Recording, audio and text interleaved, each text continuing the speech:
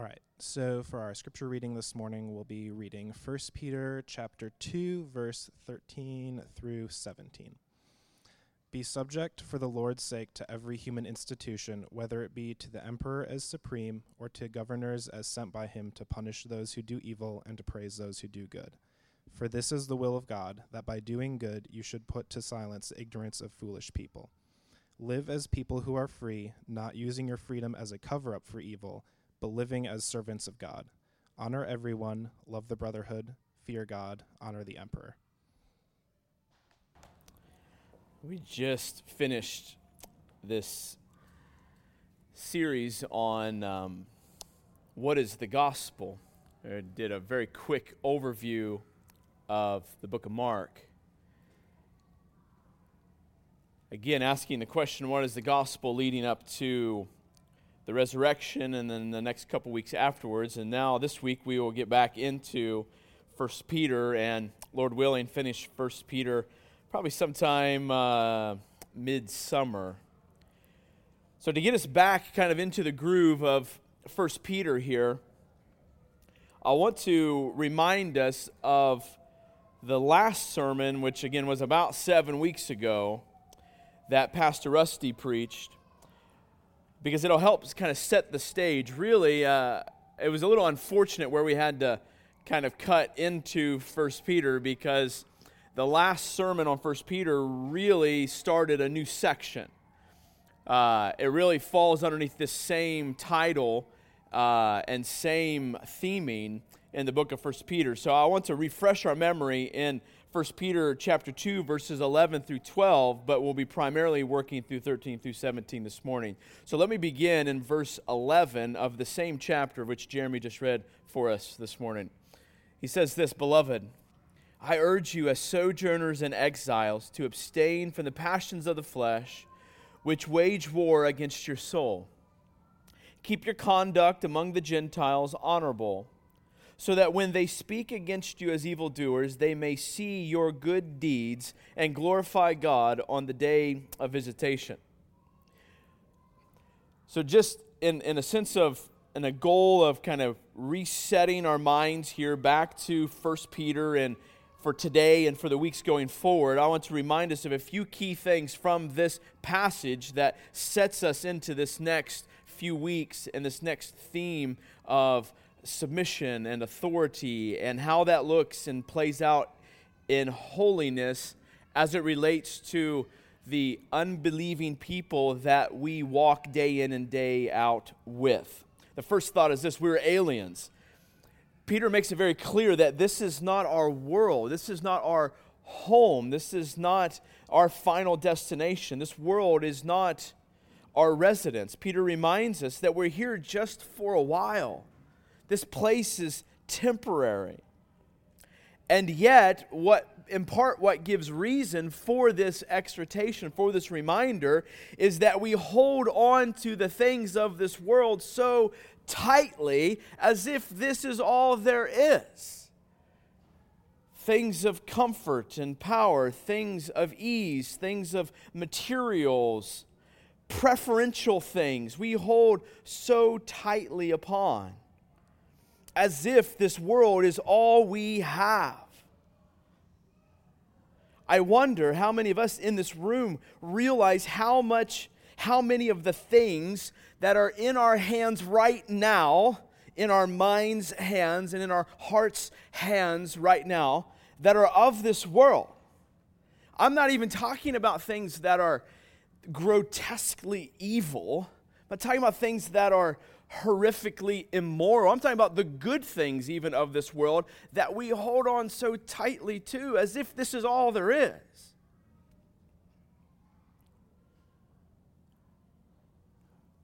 You tend to see when people are holding so tightly onto the things of this world when we begin to get worked up about silly things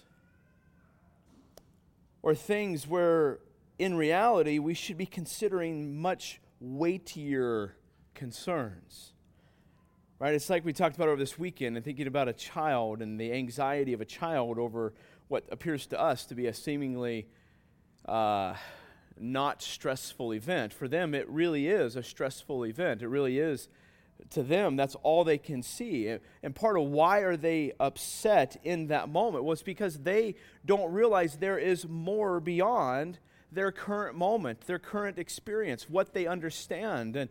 And the same thing is true for us. We get worked up because we think that this is all there is. We lose sight. And as as Jesus said to the author of this letter, Peter himself, Jesus says to him, "You have set your mind on the things of this world and not on the things of God."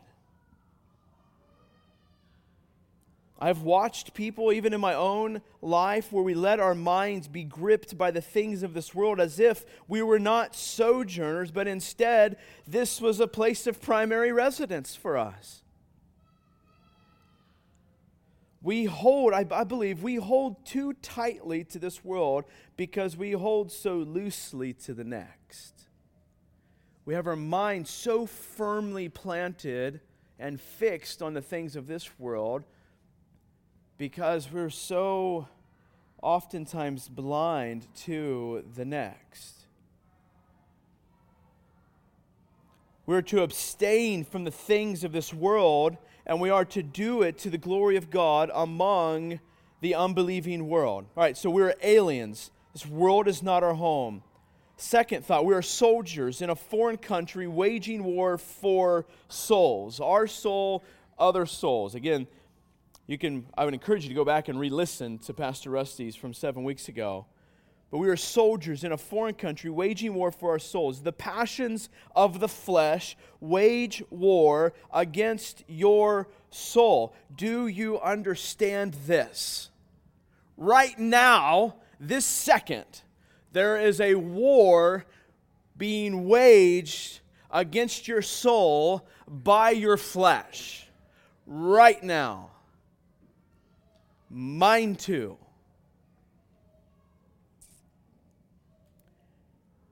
One of the saddest realities I think I experience, at least thus far, as a pastor, is interacting with the people of God and the other person lacking the sober-mindedness to realize that their passions are at war even in that very moment. Every moment, there is a war happening against your soul by your flesh. A full-on assault.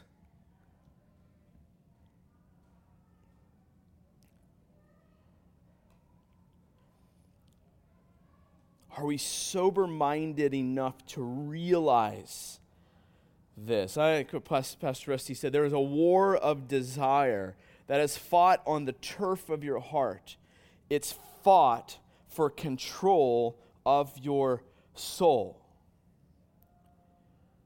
Again, the war, end quote there, then going on, the war is fought in every situation, every location, every meeting, every circumstance, every statement you say, every relationship you have. Again, right now, this very second, your heart and my heart, there is a war of desire going on, and it's raging, and we would be utterly foolish to ignore this reality.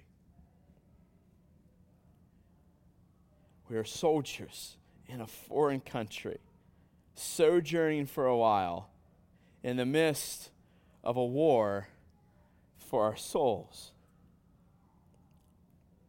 And Peter here calls us, and as we move forward, we are to be people who are transformed by God's glory and transforming others by His glory to His glory. So we're to be transformed for His glory, by His glory, and about the task of transforming others by His glory to His glory.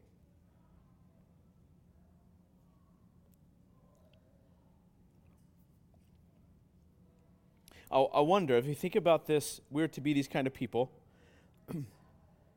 I wonder how many of our thoughts following Sunday night's meeting were transformed thoughts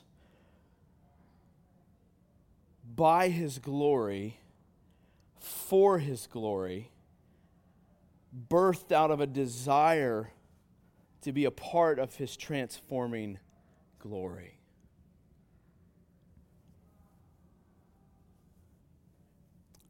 We all have to ask that question. Why? Because there is a war raging for your soul, and any time heat is applied, the dross begins to come out. Listen, my heart is wow. This past week, there's things that have come up out of my heart that in many ways is because of the heat applied Sunday night that I've had to repent for. I've had to ask God's forgiveness for. That I've had to make things right for. Are we people who are transformed by His glory, to His glory, and doing likewise in others, for God? I wonder about things like our relationships at work or with neighbors, with our children, with our spouses, with our friends. Are these focused on the transforming grace of God's glory for His glory? Particularly those who are not followers of Jesus. We ask this question. We're going to ask this question a lot. How do we live holy lives in the midst of unbelievers? What does that look like? How do we do that? What does it look like? How do we do that? How do we live in such a way that they may see your good deeds and glorify God? Listen, lots of people can live good deeds, but how do we live good deeds in such a way that they glorify God?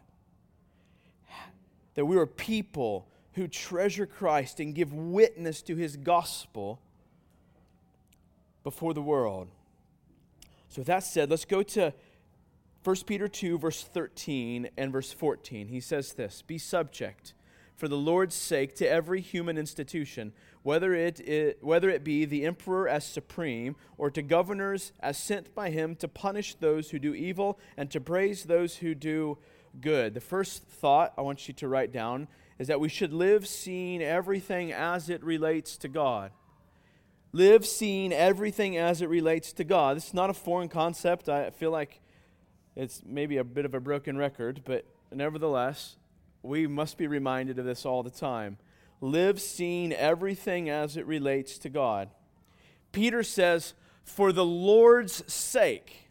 We do this for the Lord's sake. I'm calling you to this for the Lord's sake. For His glory. For His good. For His name. We struggle, right? We struggle with this because we tend to see things only as they relate to us. We compare others to ourselves. We think about outcomes of situations as they relate to us. We worry about what will happen to us. Now, we like to dress it up, I'm sure, nicely and say, well, I'm just thinking about this. I'm just trying to be wise. I'm just caring for these people. And maybe that's true, but we need to ask the question, is it just simply putting a nice facade on our internal desire to think only about life as it relates to us? Ask this question in the midst of whenever you're thinking through an event and or a situation or a conversation or whatever it is. Ask the question, am I okay with dying? Am I okay with death to self right now in this situation? That will tell you very quickly if you are thinking about the situation as it relates only to you or to God. Am I willing to die for God's glory right now in this moment?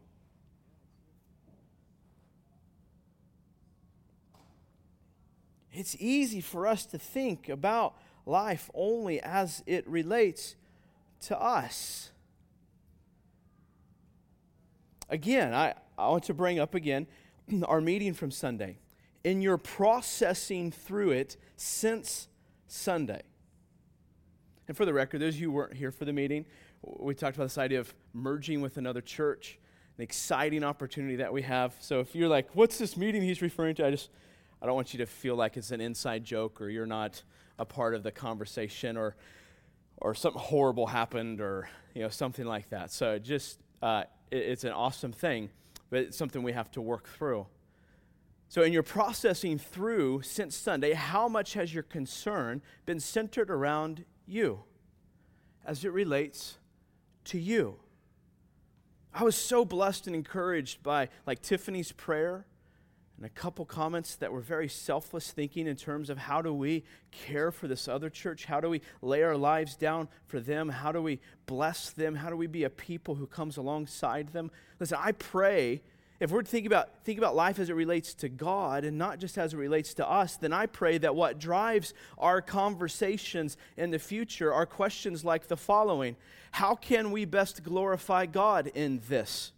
Where will we struggle to glorify God in this, Pastor? How can we glorify God in caring for another group of people such as these ones? How can we help those around us relate everything to God as we walk through this? Where do you think we'll treasure the wrong things? Listen, those are the questions of mature followers of Jesus Christ. Certainly, there are other things that we need to talk about, other questions we need to ask. But what is our primary concern?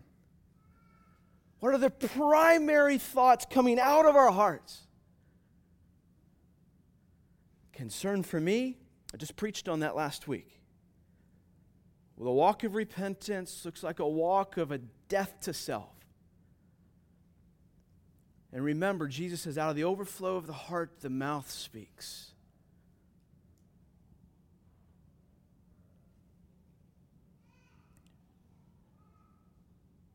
Are we concerned about life as it relates to God?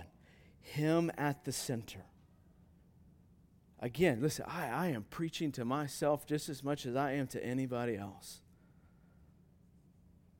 Now, why do we tend to see things only as they relate to us?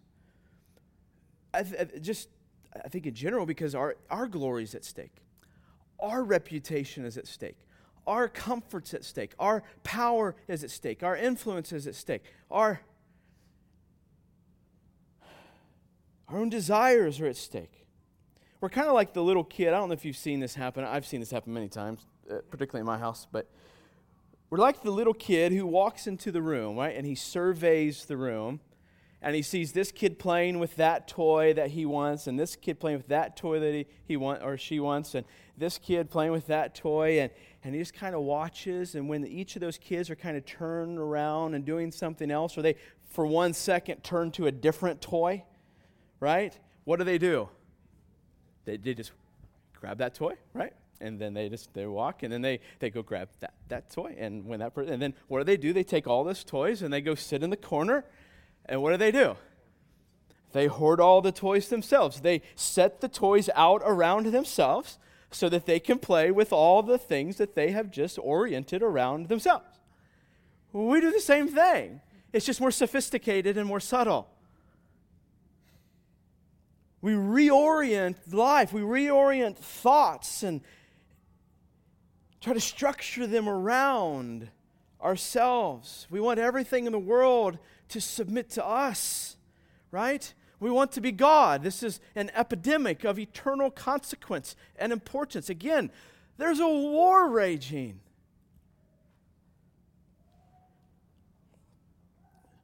But Peter tells us, as we think about this question, how do we know if we are orienting life around God's glory? Again, thinking about this idea of how are we to live amidst unbelievers particularly. And the first thought, the first exhortation he has for us here is to submit to every human institution. To submit to every human institution. All right, now so let's stop for a second because we need to ask the question, what is submission? What is submission? I fear that we largely define submission as simply doing what I'm told when I'm told to do it. Doing what I'm told when I'm told to do it. That's not submission. Submission is a heart posture. Submission is a disposition. It's a proclivity. It's a tendency of the heart. Here's the way I wrote it down. It's a disposition to follow authority and an inclination to yield to its leadership. So I would argue, if you want to ask the question, am I submissive? You need to think not just what is the outcome of the actions or the situation, but you need to think more about when when the opportunity to follow is presented, what actually comes out of my heart. Because in that moment, what is the initial reaction is actually showing you what the disposition of your heart is. What actually comes out without your having a chance to control it, or to clean it up, or to make it look pretty. That's going to show you what the disposition or the inclination of your heart is. Submission is a disposition to follow authority and an inclination to yield to its leadership. Submission, put it in other words, is seeking the will of those in authority over you. That would be the outworking of this. So it's not just doing what you're told if you happen to be told it, but it's actually a desire to follow, a desire to yield.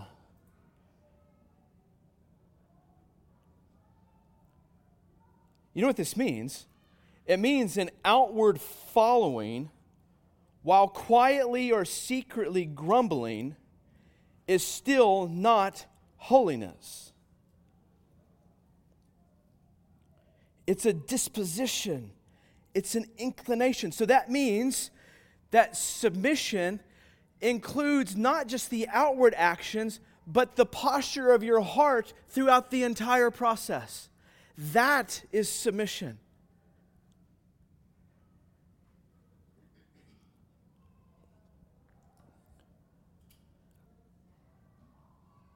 Now, I think it's easy at this juncture to limit what Peter is saying to the idea of civil government, because he is certainly talking explicitly about civil government. But Peter includes more than civil government at this point. Again, it's present, but Peter is not limiting this idea of submission to civil government. Other things fit this. Remember, he says, be subject for the Lord's sake to what? Every human institution. Every human institution. So examples like parents and children, church officers and members, authority structures and businesses, educational institutions, sports teams, voluntary organizations, etc.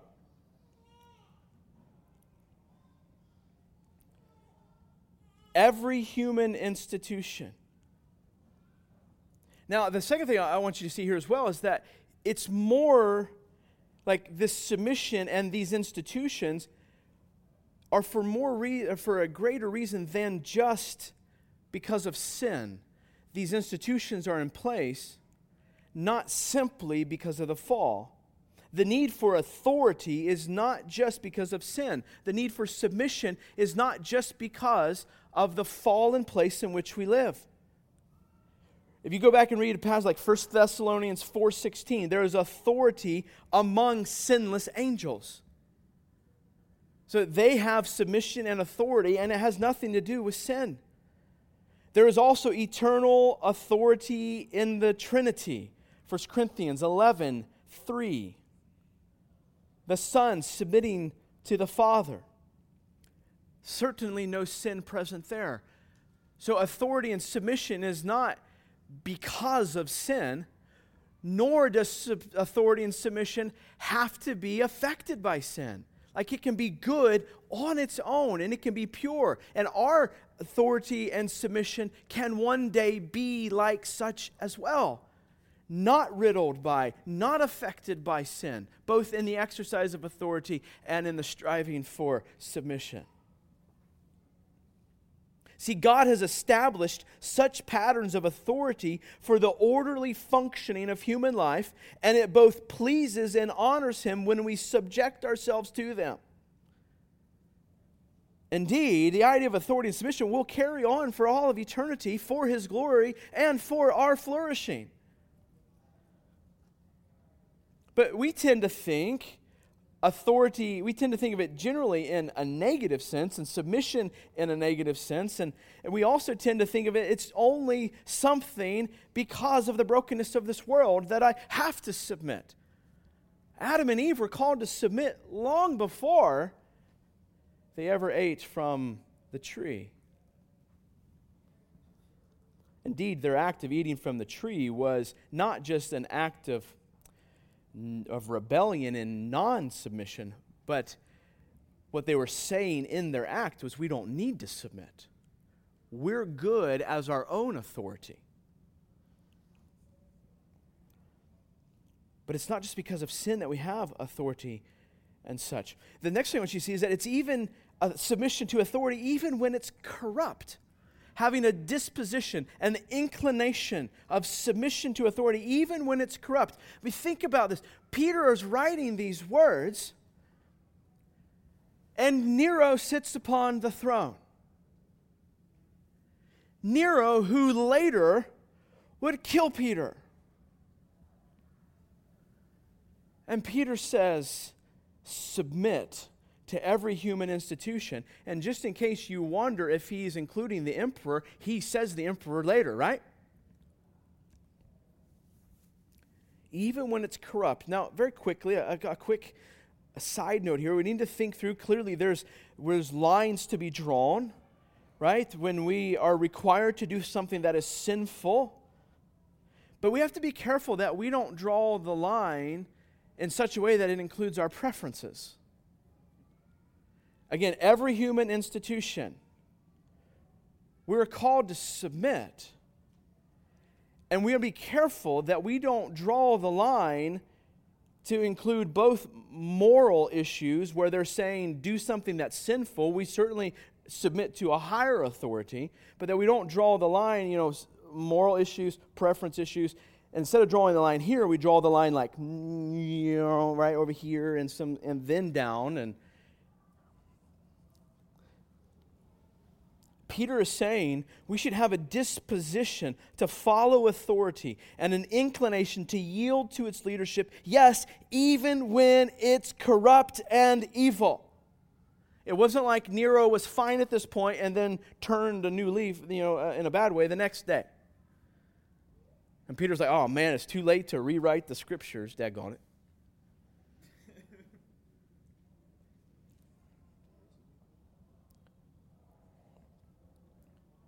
I get it. This is hard. It's hard. It's hard enough when you have the good and just and right exercise of authority.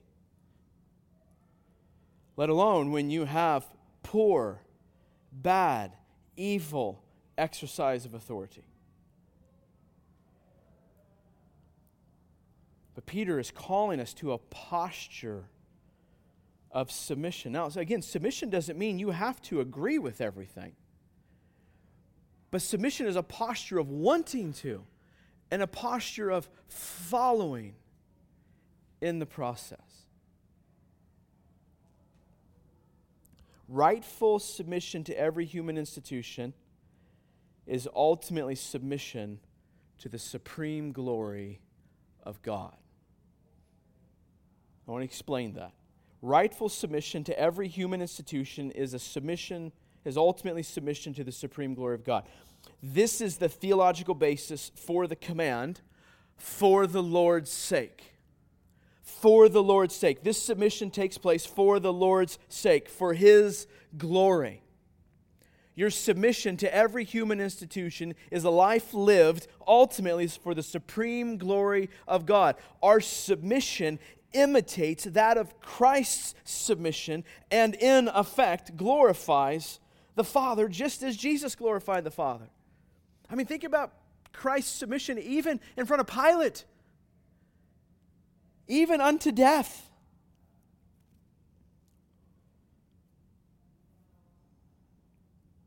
Listen to Paul, Romans 13:1. Let every person be subject to the governing authorities, for there is no authority except from God, and those that exist have been instituted by God. Do you hear that? Every governing authority has been instituted by God, even the worst of the worst. Now here's the deal. Think about this, right? If He's instituted this and it's for God's sake, and we struggle with this disposition of submission to authority, what this means is that when we lack a disposition of submission to any human authority, we're actually exercising a disposition of rebellion against God.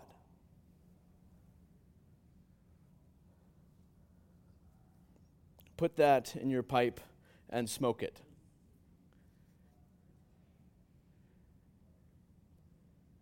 When we live in a heart posture of submission to any human authority, though, we exercise submission to God's supreme glory. How's that for purpose? How's that for a reason to submit? How's that for a reason to say, yes, I don't necessarily like this, but I will follow? Help me to like it. I want to. Even in the midst of a corrupt leader, we are saying the one glorious behind this corrupt leader is God. And so my disposition to follow this poor leader is just simply saying to the world how much I trust the glorious and sovereign one behind this leader. I'd argue how much more so does it say to the world when we submit in a righteous way to a corrupt or poor leader. Think about what it says to the world around you. It says at least that God's glory is supreme. It's supreme in your life. And Peter says that when we do this, it actually exposes their ignorance. It shows them who the glorious one is. Verse 15, for this is the will of God, that by doing good you should put to silence the ignorance of foolish people. Listen, here's the deal. God's way of stopping their slander is not to get up and defend yourself always, but to actually show a disposition of following, because it shows your belief in the supreme glory and sovereignty of God behind that leader. It says that even though this leader has failed, even though this leader is not perfect, I trust and desire and love the glory of God. And this is how Peter says God shuts their mouths. God's glory on display through our disposition of submission shuts the mouths of those who oppose God.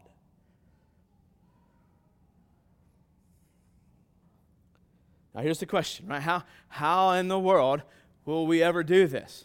How will we submit in these situations, and how we submit to His supreme glory through leaders, especially bad ones? I think the only way is to live as free slaves of God.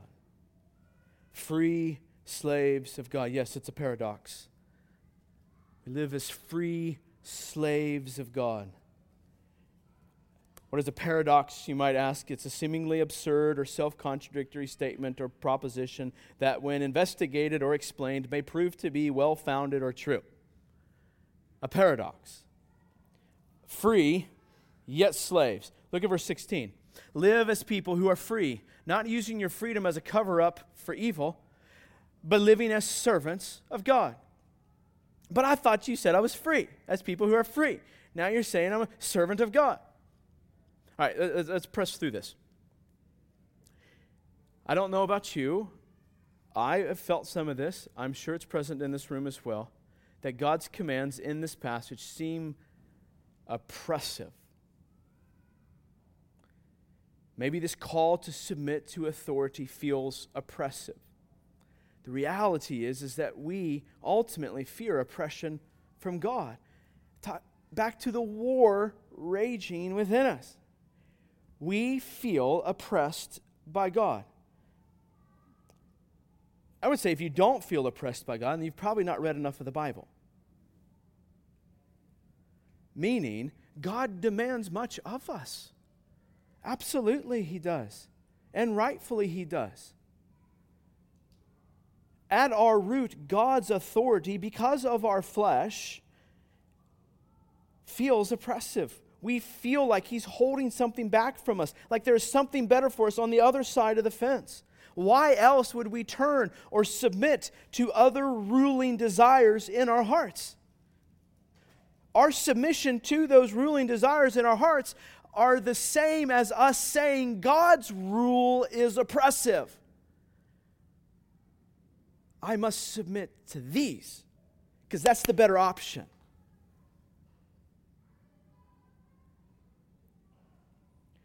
Why does it seem oppressive? Why? Why does it seem like there's something better on the other side? Because the Bible, it helps us to explain this, to understand this, because we're slaves to the destruction of the flesh. We're slaves to the passion of the flesh. At least we were at one point. Ephesians 2, 1 through 2, it says this, "And you were dead in the trespasses and sins in which you once walked, following the course of this world, following the prince of the power of the air," and it goes on and on and on, basically saying the same thing. You were slaves to the passions of your flesh, to the destruction headed towards that path. The destruction of the flesh, this is the course of the world, and it heads toward destruction. Remember what Jesus said last week as we read in Matthew 16, verse 25, "For whoever would save his life will lose it, but whoever loses his life for my sake will find it." What's he saying? He's saying that the path the flesh leads to, namely saving your life, and we talked about that could look a bunch of different ways. This path that looks like saving my life is actually the path to losing my life, namely the path to destruction, namely, Jesus is saying, it's a suicide mission. Like, it may feel good for the moment, it may feel justified right now, but you can't see the semi-truck coming down the road that you're standing on. It's a suicide mission. Now, the wonderful thing in Ephesians is that the verse doesn't stop with "you're slaves to this and this and this and this." It goes on to verse 5, "And even when we were dead in our trespasses, He made us alive together with Christ." What is He saying? He has set you free from the slavery to the flesh and made you alive unto Christ. We've been set free from our former way of life so that we can become slaves of God and live in obedience to Him rather than slaves to disobedience and destruction. If I could put this in a simple way, you and I are most free when we are most enslaved to God. We are most free when we are most enslaved to God. There's two options according to this Ephesians passage, very briefly. Dead in sin, alive in Christ. That's the two options. It's not dead in sin and alive partially in partial sin. It's not dead in sin and a different kind of deadness in Christ. It's dead in sin, slave to sin, or alive in Christ, servants to Christ. Alive, not just alive in Christ, but also alive to Christ, alive to His glory. Look what Peter says in verse 16. He says again, live as people who are free, not using your freedom as a cover-up for evil, but living as servants of God. See what Peter says. Free people are God's servants. Do you see that? Free people are God's servants. We are His slaves. He is our master. So in Peter's mind, these two things go together. They fit together. Free people, slaves to God. I am most free when I am most serving God.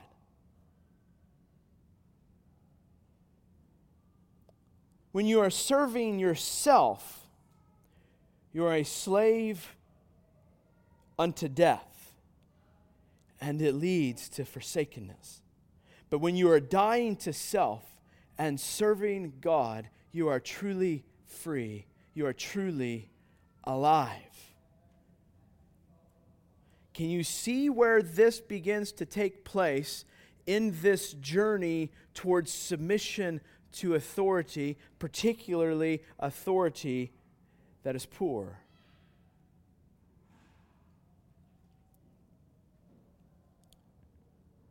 Now, Peter is saying we don't have the freedom to just do wrong. We can't use it as a cover-up. We do not escape from service, just a change in master. Though we are more greatly free than anyone apart from Christ can ever be. Again, it's a paradox. True freedom to do what we want to do comes in entire submission to God as His obedient servants. If you want to write something down, write this down. True freedom always results in the great joy of doing what's right. Right? I mean, that's in the context of God's glory and His work inside of us, but nevertheless, true freedom always results in the great joy in God of doing what's right. Now, here's the question. When I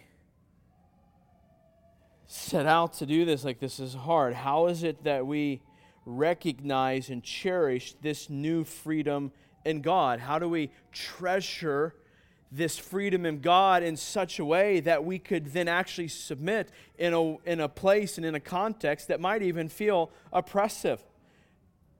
How do we do this? The reality is, we can't make our hearts cherish.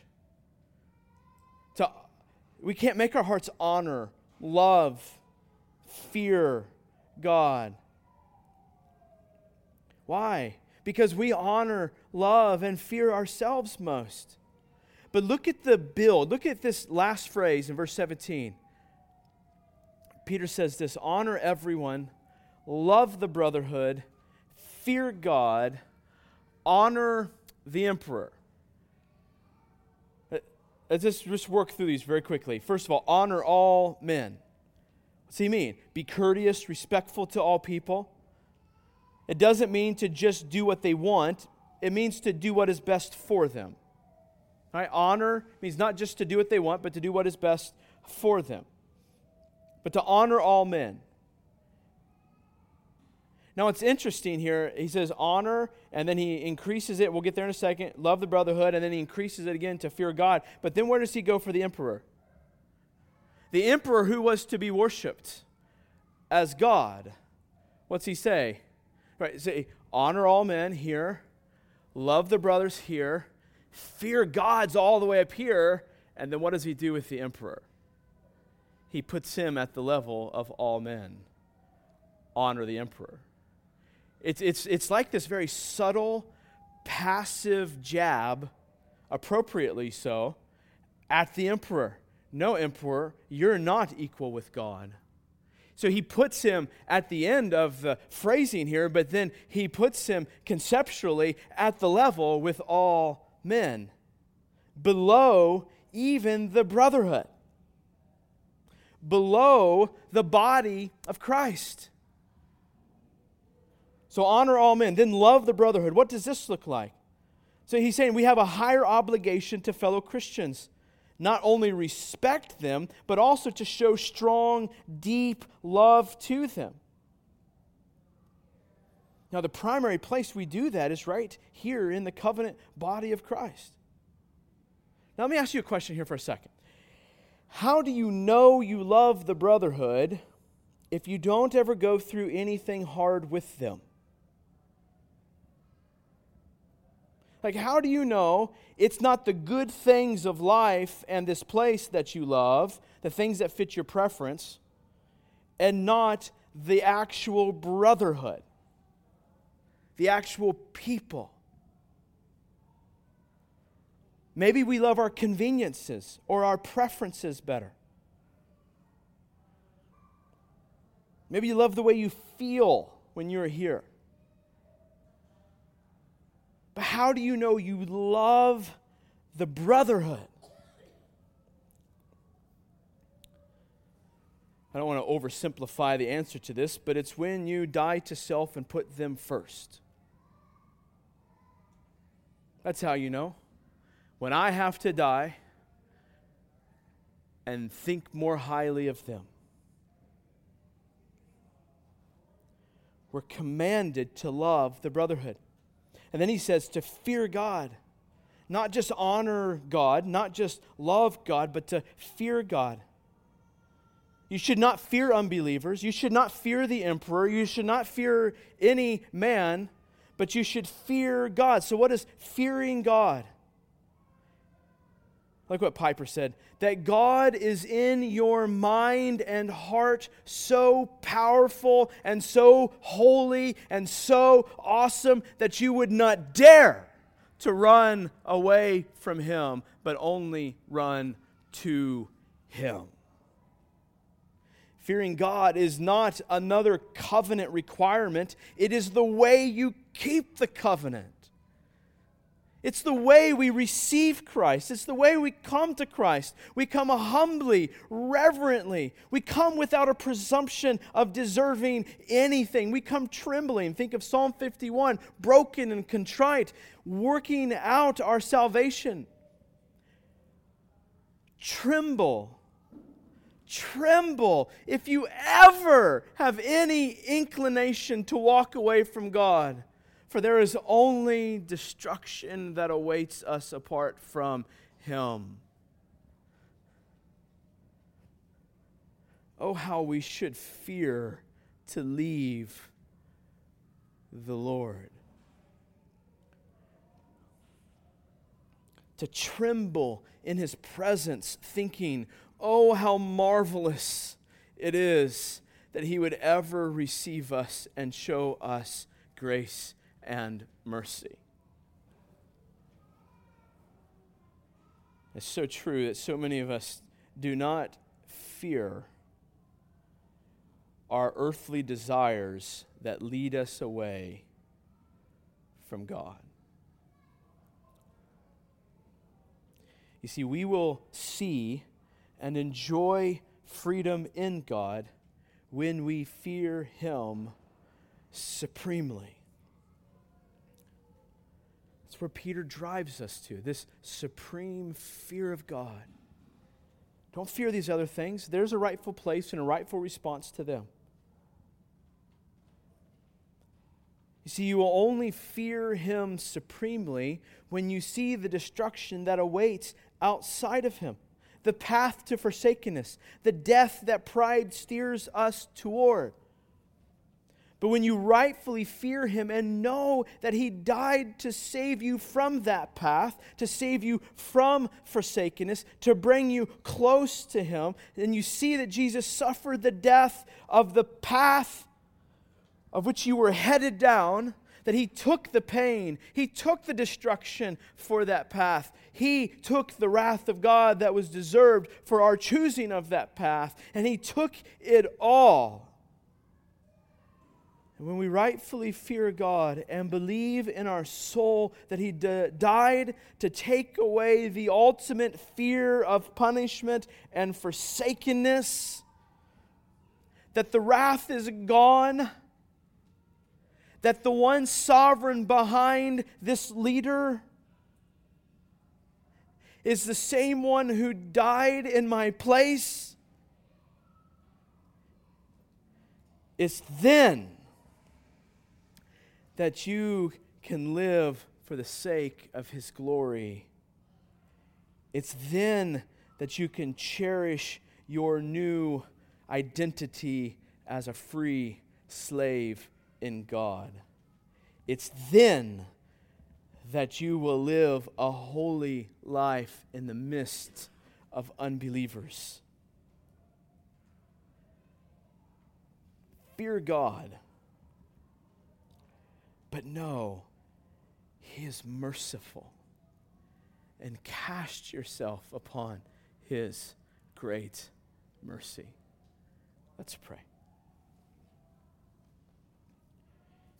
Father, I pray that we would be a people that have not the presumption that we deserve to be in your presence, but we live as a people believing that we only come into your presence because of Jesus. Father, that we look in these opportunities to live before people who don't understand your glory, who don't behold your glory, that we get to live in a way amongst the brokenness of this world that says, even in the midst of the challenges, the sinfulness in my life and the lives of those around me and the lives of the leaders above me, I have a chance to live in the midst of all of that, saying, there is a God who is glorious behind it all. And my act of submission can shut the mouths of those who would oppose you, God. May we, by your grace, not be the people who need our mouths shut, living in rebellion like the rest of the world. But may we, by your grace, show what true submission looks like. Not just doing what we're told if we happen to be told to do it, but living as people who have a disposition of submission, not because the leader is some spectacular person, but because the one who put the leader in place is all glorious. Father, I pray that you would bring this about in us this morning, Father, that you would at least water the seeds, that you would move us in a way that we could live holy lives amidst unbelievers so that they would glorify you. For you deserve it. We do not. I love you, and it's in Jesus' name we pray. Amen.